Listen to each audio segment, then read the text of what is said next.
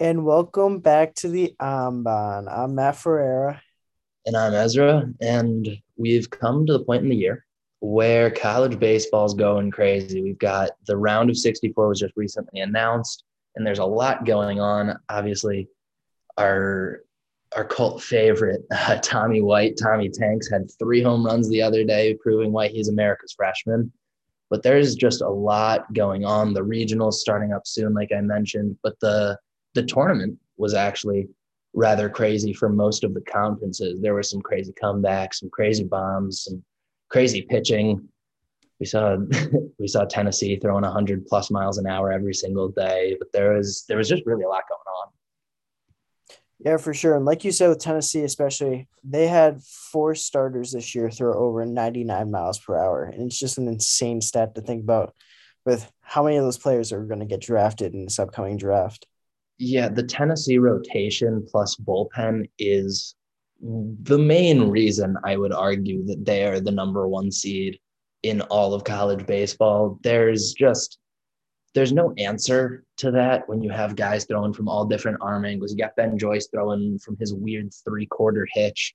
You have everybody else throwing from the left, from the right, up, down. It's just impossible, really, to hit. And their offense, nothing to scoff at. But when your pitching's that good, you don't need to have the best offense in the league. Exactly. And there's a lot of teams that you will see that will rely on pitching. But as we've also seen, like Ezra said, there's been some crazy games where pitching doesn't really play a factor. Yeah, UCLA versus Oregon State in their conference championship was I don't really know how to really put this lightly, so I'm just going to say it was absurd. The going into the ninth inning, UCLA was down, I believe, 21-9, maybe 21-12, and decided that they were just going to never quit.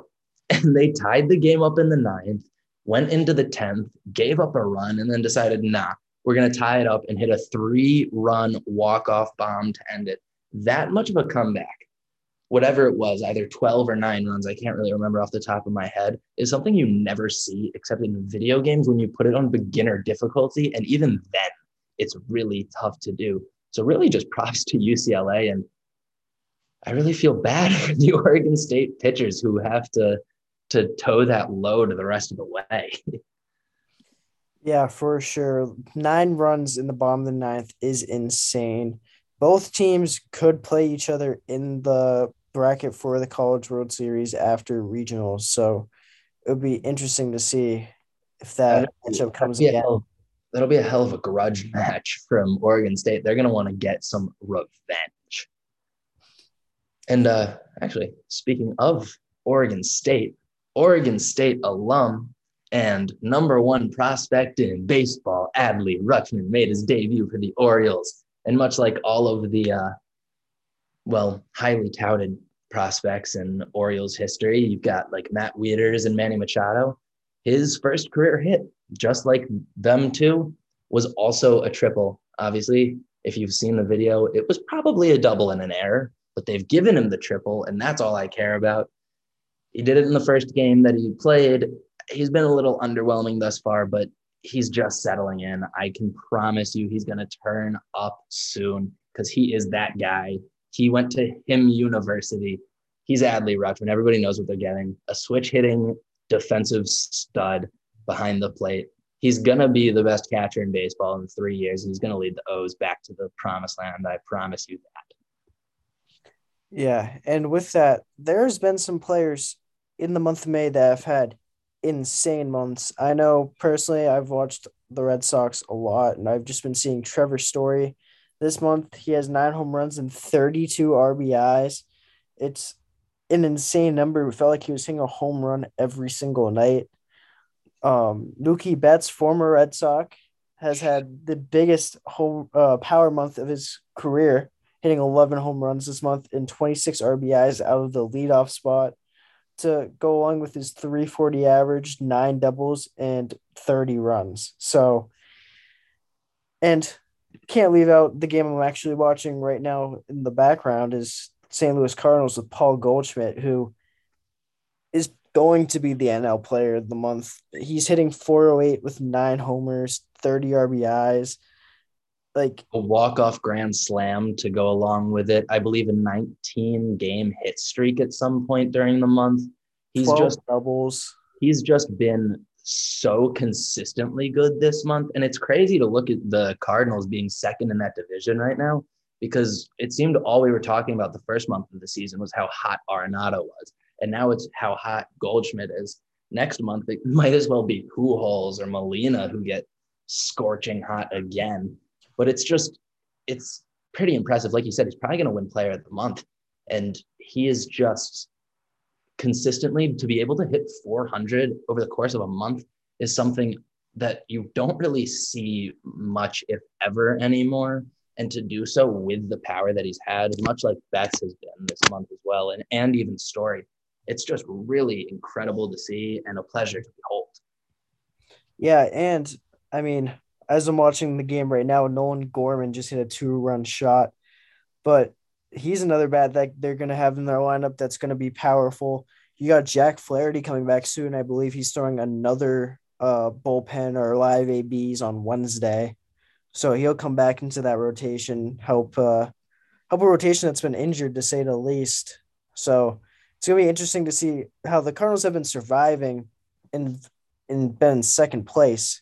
It's gonna be interesting to see how when they piece everything back together, what Like their we potential could be. like we said last episode, we both believe that they're going to win that division. And like you said, it is going to just be when they're healthy and those pieces coming together. With Wainwright pitching the way he pitched before injury, Miles Michaelis has been phenomenal for them. Flaherty coming back. The back end of their bullpen has also been injured. I know Jordan Hicks has been on and off the IL. I think he's on it right now. Gallegos hasn't been as consistent as he can be because he's had to tow the entire load of the bullpen for them. So it's just going to be fun to see if they can repeat kind of what they did at the end of last season and get scorching hot going into the playoffs. But speaking of scorching hot, we'll just go into who's been really, really cold. And that's Jock Peterson. Obviously, he had the 3 home run game, but he's hitting below the Mendoza line this month. But, Tommy Pham got a little hot uh, when he smacked him. He smacked Jock Peterson in the outfield before the game, and I know everybody was making so many memes about it over a fantasy football argument. And I just think that that's one of the funniest things and just kind of cool, even though obviously Pham got suspended and that's not, the best look for him. I still think it's cool to see them just be kind of human and show that they're not just dudes on TV playing baseball, that they actually have stuff going on outside of it.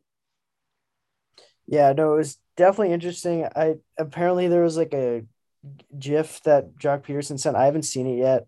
I Um, I would suggest that you look up what he sent because it's it's funny that Pham got so heated over it. it's gonna be interesting. But yeah, it's funny to see like teams from around the league that haven't necessarily like I don't think Pham or Peterson have been on the same team at one point or another. I mean, I could be wrong, but like Off the top of my head, I don't think so, but they were divisional rivals. rivals at some points. So But it's interesting to see like the connection there, what that could be to like in a fantasy football league. it's got to be one guy who was a teammate with everybody and just put it all together. But other than that, we've got a few other quick things before we get into our main event of the evening or mid afternoon, I guess. Is the new City Connect jerseys that have come out. I know last time the new City Connects for the Nationals came out, we talked about it. So let's talk about these Rockies ones. They've got a nice little green colored mountains. And I'm not gonna lie to you, I don't like it. I think they're a cool design, but I don't think the color works. See, I love the Rockies jerseys actually. I love the green with the white and then the purple numbers. I was really expecting them to go with like the colors of their flags, like the blue, red, and yellow, and I love that too. But I really like the jerseys they ended up going with, the green of the Colorado Rockies. I love the the double black diamond patch for the skiing and snowboarding that happens. Uh, the only thing that I would say I dislike is the green pants, but I mean, It's the green pants, the green mountains. I think that it was cool if they had done white pants, but I don't like that they have that and the white belts to separate. It just kind of makes it look out of place to me. And also the numbers. The numbers are the biggest thing that annoy me about these jerseys because the numbers on the back of the jerseys have purple outline and it just doesn't feel like it's in place there. I feel like they should have made it green or even black, just not the rocky purple. But I will say the hats, the City Connect hats are very cool. I like the crest that they've done. I'm not really sure what it means. I'm assuming that the CO is for Colorado. I'm not really sure why they threw some red around it, but the crest itself is very cool, and that's my favorite part. The rest, I'm iffy on. yeah, I could be completely wrong, but the red, yellow, and blue is the state flag colors, the Rockies in the middle. And the whole reason they did it was because they wanted to not welcome everybody to Denver, but to colorful Colorado is what the jersey patch says itself. So Well, it makes a little more sense. And well, we've got one real City Connect, but there's been some leaks about a possible other for the Angels. And I will say that with all of the stuff that LA has, the Dodgers fumbled the bag really badly on their City Connects jerseys. They just threw Los in front of Dodgers and just made it that. So it's nice to see that the Angels leaked concepts at least are slightly different, but again, they're kind of boring. They have like the old school Angel script on the front, but it kind of looks like a mix of their normal jerseys and the Diamondback City Connect jerseys to me. yeah, so I've seen some things like just like I was looking into it when it first came out, and like in the picture that was leaked, they were on a beach. So I believe the color of the jerseys is supposed to be like the sand of a beach. I mean, I could be wrong. Like nothing's come out officially yet. I do like the numbers being inside a baseball diamond, but other I, than that, I feel like they're really bland. I do agree that the numbers look really cool on that front patch. Obviously, they're just leaks and we don't know. It could be totally different. I don't know what it looks like on the back of the jersey either. But something I do want to mention real quickly before we move on is in the leaked photo, Noah Syndergaard is not wearing any shoes or socks, and I just think that's really funny. I don't know why everybody else is wearing their cleats or at least turfs, and that man is just barefoot. And it's safe to say that it seems like he's fitting in his new digs. Yeah, for sure. I was when I that was one of the first things I noticed too after looking at the jerseys. But hey, he's on a beach. I mean, why not? Yeah, no, just have fun. You know, it's summertime, so just go for it. And that wraps up our little bit of news, or a lot of bit of news, depending on how you look at it. And now we get into an idea that I came up with a couple of months ago, actually. I saw it on Mets Twitter, actually. One of the Mets associate Twitter accounts posted a, a 26-man lineup, or a 26-man roster of the Mets all time, just filling in every position. And I had the idea to alter that and make it one player for each team in history. So we've got a 26-man roster. You can have one player per team. Obviously, there will be some teams left out. And there was actually a little bit of miscommunication when I told Matt about this idea because he thought I meant current and I thought I meant all time. So we have two different lists. Matt's is a current all team MLB team. I don't really know how to phrase this. And mine is all time. So let's start off with your current team, Matt. You've got 26-man roster. Let's hear it. So I'll start off with my lineup, and my leadoff hitter is my favorite player in the MLB, and leadoff hitter I've watched for years here in Boston, and it's Mookie Betts from the Los Angeles Dodgers. I think he's such a staple and such not only hitting the ball but also in fielding that I had to have him in my lineup. Um, in my second, in my two hole, I wanted a switch hitter, and this is a team that's really good, but I feel like they don't have too many stars. So I took Wander Franco. I feel like he'll be up and coming, and he's going to be a great player to lead the clubhouse in a few years too. My three hitter was easy decision from this team. Juan Soto. I don't know who else I would have taken from the Nationals. Number four, my four hitter. Many people are going to be surprised. I took Mike Trout over Shohei Ohtani. I feel like Mike Trout's just the more consistent player. I know he's a little older, and he obviously does not pitch, but He could if he wanted to. I'm convinced. I'm sure he could if I really needed him to. But I think him patrolling center with Mookie and Wright have that LA combo out in the outfield between those two would be an just insane offensive and defensive production. My third baseman and my five hitter is Rafael Devers. I could have taken Alexander Bogarts or Trevor Story, but I felt that Rafael Devers would provide the most to the team offensively, and he also been improving his defensive game. So, as a player that can hit anywhere from 2 through 6 in my lineup, I thought it would be a good player to have. My number six hitter is a player that's been slumping a little bit lately, but it's Vlad Jr. I still think that over him, I'd take him over at first base. He's I still Vlad Jr. It doesn't matter if he's slumping. He's still going to hit the ball 900 feet. So exactly. My number seven hitter is a guy that could also bat one, two, three, wherever really I wanted him. But I put him down towards the end of my lineup for now, and that's Byron Buxton. I think he is one of the best players in the MLB when healthy and is criminally underrated. And we've seen it this year. His speed, his defense, he can hit for power, he can hit for contact, he can really do anything. My number eight hitter, I mean, once again, one of those players that like it's really the only person I could have taken. And I also think he's one of the most exciting players on his team, in the league, not even on his team. Is Jazz Chisholm. yeah, Not I originally had Ozzy Albies at second base, and then I was going through the NL East, and I was like, I'm taking Jazz. why not? The if you want to have a team that everybody pays attention to, obviously, I mean, you have Trout and Buxton and Betts. But Jazz Chisholm might be the biggest star on that in that lineup, despite maybe being the not a bad hitter, but the worst in the lineup. Yeah, and for finally my catcher, I could have taken a few stars from this team, but I really felt that JT Realmuto would have helped my team out the most. I could have had Bryce Harper in the outfielder DH.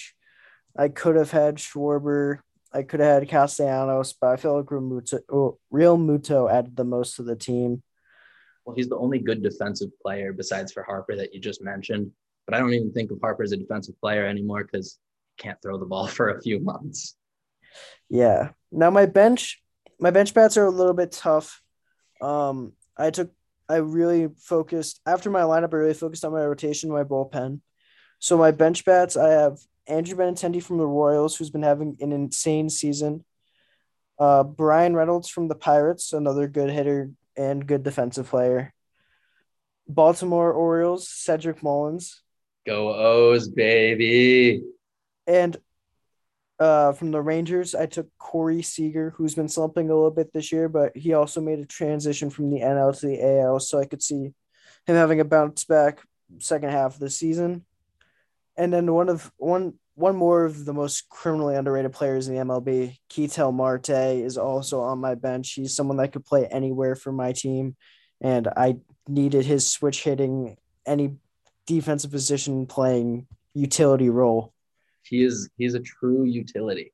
The only thing he can't do is catch and pitch. But I feel like considering you've left out some pretty high profile teams, your pitching's not going to need very much help. Yeah. So for my starters, Obviously, from the Mets, I had to take Jacob DeGrom. Um, there's not much more that needs to be said there. He's just insane. My number two, I took from the other side of New York and took Garrett Cole. I could have taken Nestor, but I feel like I wanted Garrett Cole's velo and off-speed pitches to match up with most of my lineup or most of the other pitchers. They wanted. I really like the power pitching that's happening in today's game, and I feel like it's really effective. Um, my number three is from the San Francisco Giants. I took Logan Webb. He really shined in the playoffs last year, and he's been doing really well this year as well. He's a up and coming star in the MLB. My number four is from Cleveland, Shane Bieber. I think he is still one of the best pitchers in the MLB. I know he's been slumping, but I've always been a fan of him since that Triple Crown year in 2020. My number five is my favorite pitcher in the game, Marcus Stroman. He's been slumping a little bit in Chicago again, like I've said, but I still think he's one of the most effective pitchers in MLB right now. He had a great game the other day, and it screwed me over in fantasy. But I am happy to see him succeeding because I do also love Marcus Stroman, and I like the Cubs too. For my closer, I'll start there. We all know who I had winning the Cy Young in the NL, and that's Josh Hader. He's been lights out ever since he touched a baseball in major leagues. Had to put him in there. And for my bullpen, I took a lot of players that many people have maybe not really heard of, but they'll recognize the name. One of which is St. Louis Cardinals' Genesis Cabrera. He's a player that's been on fire this year. Took Daniel Bard from the Rockies, who is their closer. He's a power pitcher as well, who he throws gas, and when he is on, he's lights out. I took Paul Sewald and Ryan Presley for both as my righties. Another guy that I took that's been struggling a little bit this year is Liam Hendricks. And That's not going to last very much longer, I don't think. yeah, we'll see. I mean, he could potentially lose the closing spot in Chicago if he keeps going this way. They have a few other options if they really need to. But Yeah. my final reliever is Kenley Jansen from the Atlanta Braves. I could have taken Acuna, I could have taken Albies, but I ended up taking Kenley Jansen to lock up my final setup spot in the bullpen. And then my manager, which many people probably were surprised that I didn't take a single Padre. I went with a manager as well, and I took Bob Melvin as my manager. I think he is one of the smartest minds in baseball. Yeah, I think that is a pretty astute observation. Not even observation, just comment. I think that your team pretty well rounded. I'll say it. It's tough to go through and have one player from each team.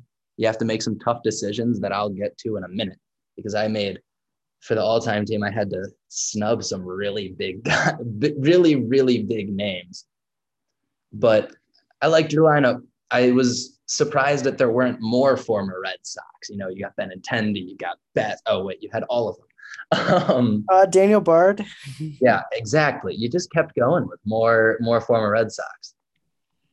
So for me, my all-time one player from each team, I'm going to start with the pitching because I'm just going to do it backwards.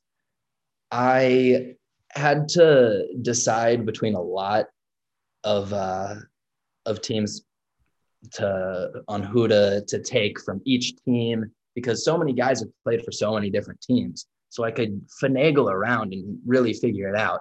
So that's why the first pitcher on my starting rotation is Blue Jays Roy Halladay. He could have been a Philly, but you'll understand why I didn't take him as a Philly in a second. And then another pitcher is Bob Gibson from the Cardinals. I was kind of pissed that I couldn't take like Ozzie Smith as my backup shortstop or my starting shortstop even. But Bob Gibson changed baseball so much that I had to include him. And he's probably the greatest Cardinal of all time, at least the way I'm looking at it. The third guy in my rotation, my first lefty, is from the Diamondbacks, Randy Johnson. Uh, the Diamondbacks don't have a very big history, so it was pretty easy on who to decide for the Diamondbacks to put in. And one of the best, if not the best lefty in baseball history, had to be there for me. The fourth guy I have for the Rangers is Nolan Ryan. I don't really need to say much more than he had 7 no-hitters in his career, and the fact that he doesn't have a Cy Young is wild to me. And then the fifth guy in my rotation, I actually just changed this yesterday because originally my Met was going to be Mike Piazza. But instead, I decided, why not put a current player in? Because I didn't have any, and I felt like I'd be doing a disservice to Max Scherzer if I didn't include him on my list. Now, I was thinking of DeGrom, but I have to put Scherzer in just for pure longevity. He's been the best pitcher or the second best pitcher in baseball pretty much since he won the Cy Young with the Tigers. He has multiple no-hitters. This year, he's been phenomenal in the absence of DeGrom until he got hurt. So there's my rotation of Gibson, Halladay, Johnson, Scherzer, and Ryan. It's like I'm playing Diamond Dynasty. It's really fun. And then in my bullpen, again, had to make some really tough decisions. You'll notice I made Nolan Ryan a Ranger because I had to get K-Rod in, and I put him in as an Angel. I think that he's one of the most criminally underrated pitchers in baseball history. He was phenomenal for a long time. He's top 5, I believe, in saves all time, but he's not my closer. I have a lot of closers on here. We'll get to them. For the Brewers, I have Dan Plesac because there's not a ton of fantastic relievers. Obviously, Plesac is fantastic, but it came down to a very select few at the end with the few teams that I had remaining, and I needed more relief pitchers. And I did not realize how many relief pitchers pitched for the same team. It's incredible. But besides the point, my next guy out of the bullpen is from the White Sox and like 9 other teams. It's Hoyt Wilhelm, another guy who's criminally underrated, and another guy who I just had to scavenge through Baseball Reference and several other databases to figure out who to put in, because I think I had 4 teams left and I had to decide between them. And Hoyt was always a fantastic relief pitcher.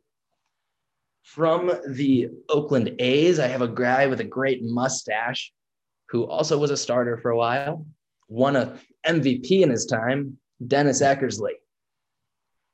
Again, it was tough to not include some guys like Ricky Henderson. I really wanted to put him in, but I just couldn't find a way to slot him, and not have Dennis Eckersley would have been a crime. And then there's the 2 guys. There's 3 guys left in my bullpen. The 3 guys who I think are the top 3 relief pitchers of all time. Billy Wagner, who needs to be in the Hall of Fame immediately. I can't believe he didn't make it again. For the Astros is how I have him slotted in. And then 2 guys, Mo Rivera and Trevor Hoffman. How could you not include them? It hurt me so much not to include Tony Gwynn, but I think I have good outfield options anyways. So I'm so sorry, Tony Gwynn, but Trevor Hoffman had to be included. And now to my lineup. I've got my DH. I've got a catcher. I've got a first baseman. They're fantastic. The entire lineup, greatest lineup you could ever have. Leading off from the Dodgers, second baseman Jackie Robinson. There's people obviously know how influential he was, but I feel like some people forget how amazing of a baseball player he was. And he's arguably the best second baseman of all time. Him and Joe Morgan are really the 2 guys fighting for that spot. In my 2-hole and playing left field, the man, the myth, the legend, the greatest pure hitter of all time, Ted Williams from the Sox. There's a lot of names for the Sox that I could have used, but I might as well just use the guy that'll get on base like 50% of the time for the middle of my stacked lineup. And in the middle of the stacked lineup is the rest of my outfield. Batting third and playing center field, Willie Mays, who I think is the greatest player of all time. I'll stand by that. Mike Trout might be by the end of his career, but I don't think anybody had all five tools quite like Willie Mays had. And then batting fourth from the Atlanta Braves, right fielder, Hank Aaron, probably the second best pure hitter after Ted Williams, because if you take away all of his 700 plus home runs, he still has over 3,000 hits. Batting fifth, my third baseman, my Philly, it's Mike Schmidt. I really wanted to put Brooks Robinson on there, but you'll see why I didn't in a second. And by a second, I mean right now, because batting sixth and playing shortstop, the greatest shortstop of all time, the Oriole, Cal Ripken Jr. You can't tell me different. He is amazing. Met him in person. Fantastic guy and fantastic baseball player. And if I need this team to play for a couple decades, he'll play every single game for me. So that was a big draw, and because he's amazing. In my 7-hole and my catcher is the Red Johnny Bench. I feel like that was pretty obvious considering all of the other teams that I have named. I almost included Pudge, but then I had to put Nolan Ryan in for the Rangers. And then all the other teams that Pudge has played for, I also needed to include other guys on. And then in the 8-hole, my designated hitter from the Mariners. He is the namesake for the best DH of the year award, Edgar Martinez. He is the epitome of a great DH. He just hit the ball where nobody else was. And then my 9th hitter, to flip the lineup back over, another guy who was robbed of the Hall of Fame time in, time out, the Rocky Todd Helton. That's another hill I'll die on, is that Todd Helton needs to be in the Hall of Fame ASAP. 365. And then on my bench, I've got my backup catcher from the Twins, Joe Mauer. I almost had Walter Johnson as my twin as a pitcher, but then I decided that I needed a current player. So I changed it to Scherzer. And originally my backup catcher was Piazza, but now it's Joe Mauer. My backup shortstop / middle infielder really is from the Cubs, Mr. Cub, Ernie Banks. How could I not include him? Feel like it's pretty self-explanatory. And then my backup third baseman from the Royals, another great pure hitter, George Brett, obviously. Again, doesn't really seem to need very much explanation. And then my backup outfielder, of course, I had to include Roberto Clemente from the Pirates. That man might have the strongest arm in the history of baseball, and that includes Ben Joyce throwing 105. Like, I've seen some crazy clips, and obviously Roberto Clemente was not only defensively a fantastic player, but offensively was unreal. Now, I wrote down a giant list of my honorable mentions, but I've already mentioned most of them. So I won't go through all 45 of them that I was like, oh, I can't include them, but I want to. But my skipper, who I've left till last, from the Tigers, Sparky Anderson. I feel like, again, pretty self-explanatory. One of the greatest managers in the history of baseball, one of the winningest managers in the history of baseball. And I think that he's a guy that could really hold all of the giant personalities I have on my team together and probably win 140 games in a season if they were given the opportunity to play now. Yeah, I like that team. I think there's definitely it's weird to see in the lineup Todd Helton batting 9th, but that's what happens when you make an all-time team. Right, but I was thinking of when I was going through the lineup, I'm like, oh, I can't have him this low, but I can't have anybody else lower than him. Like, who am I going to put Todd Helton ahead of? Edgar Martinez, Johnny Bench, Cal Ripken, Mike Schmidt, Hank Aaron, Willie Mays, Ted Williams, or Jackie? No. It's not possible. Which that was honestly the most stressful part, if I'm being honest with you, was making the lineup because I didn't want to disrespect anybody. Not that they'll really care or even hear about this, but a man can dream. Yeah, I feel like when I went through my lineup, a big thing for me was lefty righty, like making sure there wasn't too many in order. Like I went righty switch, lefty righty, lefty righty, righty lefty righty. I So have a lot of righties in my lineup. I think that I only have two lefties.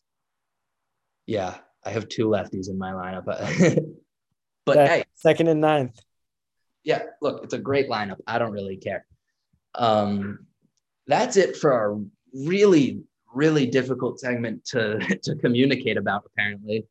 The all-time MLB team, one player from each team, and the current MLB team with one player from each team has concluded. And that brings us to a sad moment in Arm Barn history where we will do our last ever Mount Rushmore of a team, at least for now, probably ever. We've got the last two teams on the list, two teams from LA. We've got the Angels and the Dodgers. One team was pretty easy for me to decide. The other team, and I'll let you decide which team that was very difficult to decide who was deserving of the Rushmore.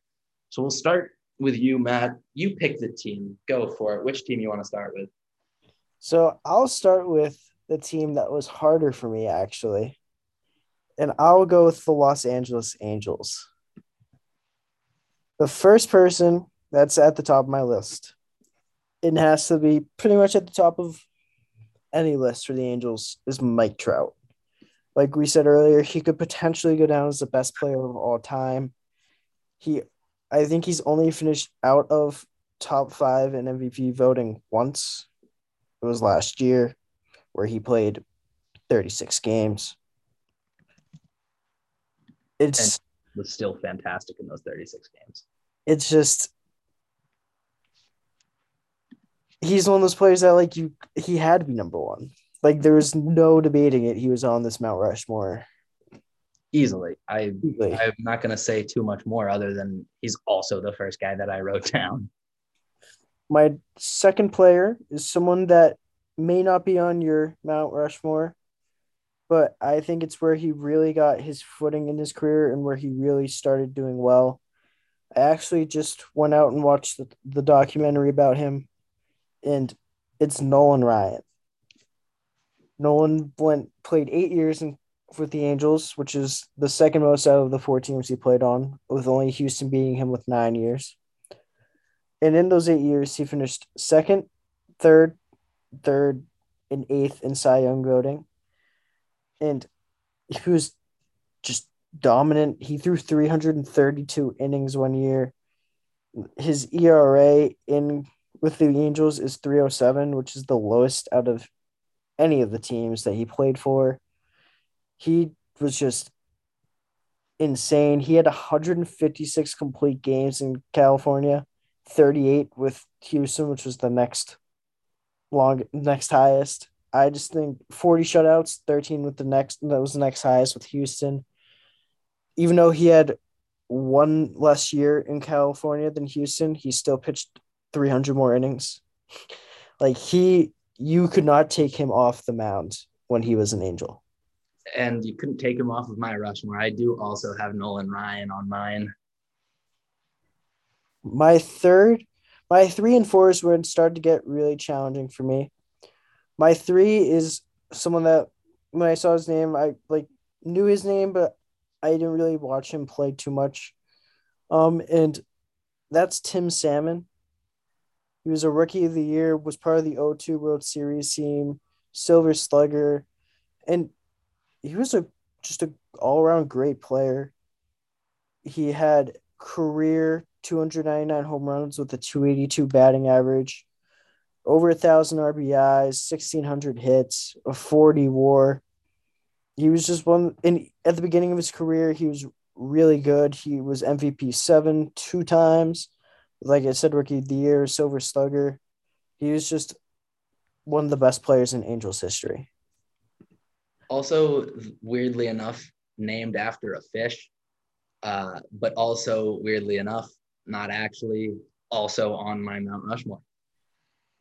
Now, my final spot is where I really had to think, and I put Jared Weaver. He played 11 years with the Angels.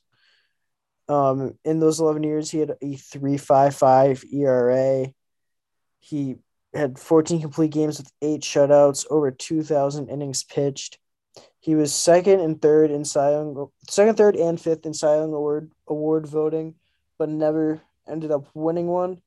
Rookie of the Year 5 in 2006, and even after the 12 years is not a short career by any means, but like after seeing some of the players that are on other Mount Rushmores, 12 years he was an effective pitcher with the Angels. He led the league in wins twice, led the league in games started twice. He was an iron horse for them. Yeah, and he's one of the slowest throwers in like baseball's history, which I've always loved Jared Weaver because he threw like 85 and he was effective because he could locate it.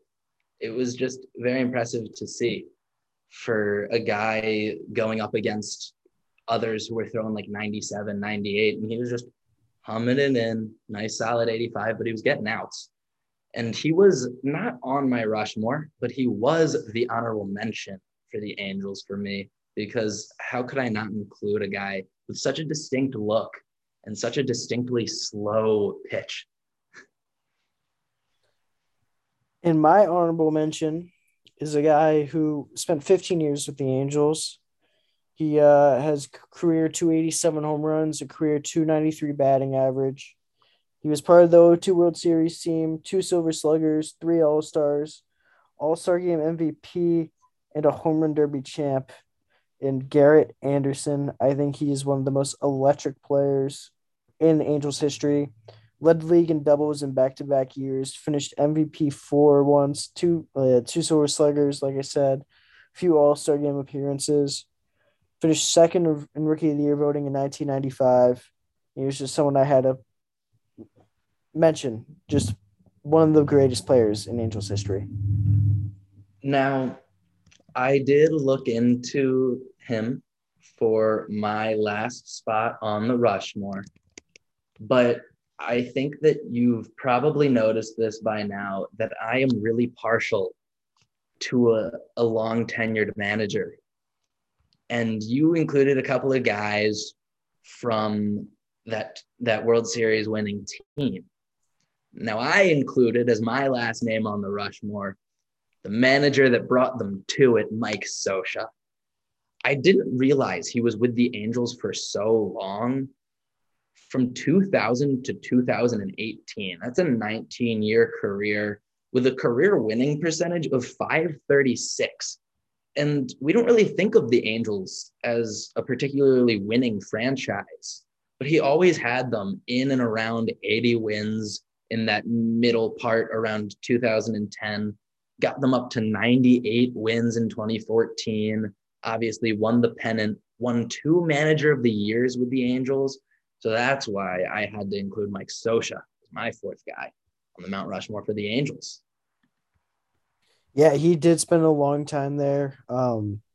He is a big part of what they've been trying to do and what they've been doing in LA for a long time. And the biggest reason that Mike Trout came up, I remember reading a story not all that long ago, but probably like a couple of years ago, where it was around the same time that Mike Trout in MLB 2K, whatever, had F ratings on like all of his hitting stats. And people were talking about trading Trout and some big trade for them to maybe make a run. I am so sorry.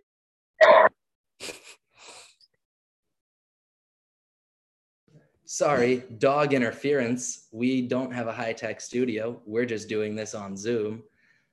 But the story was that they really wanted to trade Trout in some big blockbuster to be able to make a run later in the year. And Scioscia was like, no, we're not doing it. I'll bite the bullet on this one. And then, Mike Trout became that guy that we know him as today. And jumping now across the highway from Anaheim to Chavez Ravine, we've got the Dodgers. this was the tougher one for me to decide the Rushmore. The Angels one, I saw the names, I knew what I had to do. But when it came to the Dodgers, there are so many names that you think you have to include, but just can't. Like Duke Snyder, I don't have. Little spoilers for you guys. Don Sutton isn't on my list. Roy Campanella, Fernando Valenzuela, none of those guys. Gil Hodges, Hershiser, none of them are on my Rushmore because there's just so many guys in Dodgers history from Brooklyn to LA that were just too important to the history of the Dodgers not to include. And I'll give another quick little spoiler. I have a lot of pitchers here.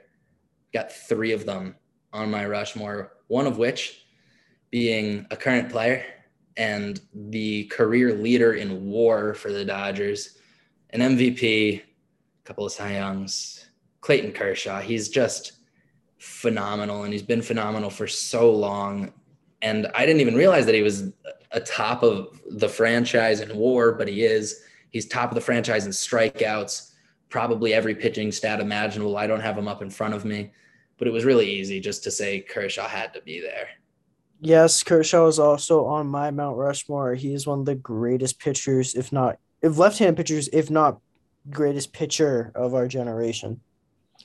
I would say he's definitely the greatest left-handed pitcher of our generation. And I don't think that I would get very much resistance saying he was the greatest pitcher just in general of our generation. Going from one sweet slinging lefty to, well, my favorite pitcher of all time that isn't Jose Fernandez. It's Sandy Koufax. Again, one of the greatest pitchers of all time, probably the greatest pitcher of his generation. Another great lefty arm, made the move with the Dodgers from Brooklyn to LA in the 1958 season, started his career at 19 and ended it at 30, all with the Dodgers, had over 2,000 career innings, an ERA below 3, an MVP, a Hall of Fame bid, over almost double the amount of wins as losses in his career. The Brooklyn native, 3 Cy Youngs, 3 pitching triple crowns, 3 World Series and 2 World Series MVPs with 5 ERA titles, 2 Player of the Years, and 7 All-Star Game appearances in only 12 years. It was easy for me. I knew that I was going to include the 2 lefties. I had to have Kershaw and Koufax. Yes, like you said, all of that. He was also on my Mount Rushmore. He was also the first MLB pitcher to 4 no hitters in a career. And like we said, he had a relatively shorter career compared to the ones that we've seen on other Mount Rushmores, with his career being 12 years. So 4 no hitters in 12 years is not too shabby. I would argue that it's a lot better than not too shabby. It's probably one of the greatest accomplishments in baseball history. Just saying. He was just so good. And I wish that I would have been able to see him pitch and not in really grainy old highlights. But from that, I'm going to go actually to my third pitcher on the Rushmore, another guy who is top 5. I believe he's 3rd all time in WAR for the Dodgers. It's the righty this time. Look at that. A little bit of different something. It's Don Drysdale, another Hall of Famer, another Cy Young, 3 World Series, also made the jump with Koufax to LA from Brooklyn, also came up when he was 19, and also a slightly shorter career than most guys, only 14 years, but spent all of them with the Dodgers. He finished the 1962 season with almost a triple crown, won the Cy Young once in his career, and again, just a phenomenal pitcher that I would be remiss if I didn't put on my Rushmore. Yeah, he is a great player, one of the greatest in Dodgers history, but he is not on my Mount Rushmore, but definitely a guy that I wanted to mention um, as one of the best players in Dodgers history. And then the last name, we finally get to some fielders. Some of the greats have played for the Dodgers, but I think probably the most influential player in baseball history, it has to be there. It's Jackie Robinson. I mentioned him. He's leading off for my all-time team. He's he broke the color barrier, which not enough can be said about how important that was to not only baseball history, not only Dodger history, but American history. He's a Hall of Famer for good reason. He won an MVP in his time, won the World Series in 1955, 7 All-Stars, a batting title, and the first ever Rookie of the Year. Pretty much every year he was in the league, he was in MVP voting. He finished MVP 5 in his rookie season, finished his career of only 11 years, but that's because he came up when he was 28 and finished his career when he was 37. But still, batted a career 313 with an OPS plus of 133 and 200 stolen bases, 76 caught stealings, and only 291 strikeouts in almost 5,000 at bats. He had over 200 hits once in his career at the age of 30 when he made his first All-Star game appearance. But he's just so important to all sorts of things that I had to include him.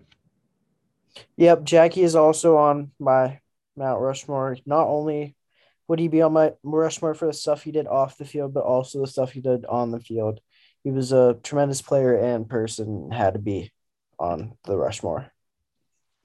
And then for my honorable mention, I've got another guy from the very same time frame who also won the 1955 World Series. Number one, and well, at least I'm not sure if this is historically accurate, but a good friend of Jackie Robinson's in the movie 42 that stars Chadwick Boseman, Pee Wee Reese. I always thought of him when I thought of the old school Dodgers, but mostly because of the movie 42. I didn't realize how important he was, not only as a player, but as a leader on that team, especially when Jackie was brought onto the team. Finished his career, all 16 years of which were with the Dodgers. Played his last season, actually the first year that they moved to LA. Spent 3 years out of the league due to military service, but came back and was an all-star the next year, hitting 284 and with an OPS plus of 116. I think that, again, not only for his work on the field, but off the field, I had to give him a mention, which is why he's my honorable mention. Pee Wee Reese is actually the last name on my Mount Rushmore for all the reasons you just named. He was an all around player and a leader, one of the greatest shortstops and middle infielders in history. Um, an undersized guy and still found a way to get it done. One of, like you said, everything you said, the all star appearances all after his military service, even though he missed a good part of what some would say would be important development time in the MLB, ages 24 through 26, but still came back and just raked. And my honorable mention is Duke Snyder, a Hall of Famer, Player of the Year, 8-time All Star, 2 World Series. He spent 16 of his 18 years in LA, or, well, not all in LA because he was part of the transition from Brooklyn, but he led the league in runs, hits, homers, RBIs, just all in different years, walks. He did it all. He had a bunch of MVP like caliber seasons, with an MVP finish in second, third, and fourth in 3 straight years. He was an important player to the Dodgers, and I would. Oh, well, I mean, he's my honorable mention, so he's top 5 player in Dodgers history. That would make a lot of sense.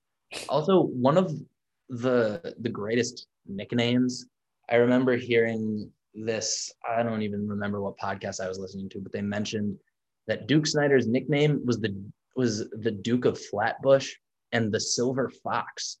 And I just thought those were some pretty good little nicknames. Speaking of nicknames, going back to Pee Wee Reese, the Little Colonel. I didn't know that was his nickname, but another really good one. And, obviously Pee Wee Reese's name is actually just a nickname because his name was Harold. But that brings us to the end of another episode of the Arm Barn and the end of the Rushmores. It'll be sad to see them go, but we'll figure something else to do in the meantime. Thank you guys all so much for watching. Stay safe. Have a great Memorial Day, or if you're listening to this in like a month, a great 4th of July. Just have a great summer in general. And thank you guys again.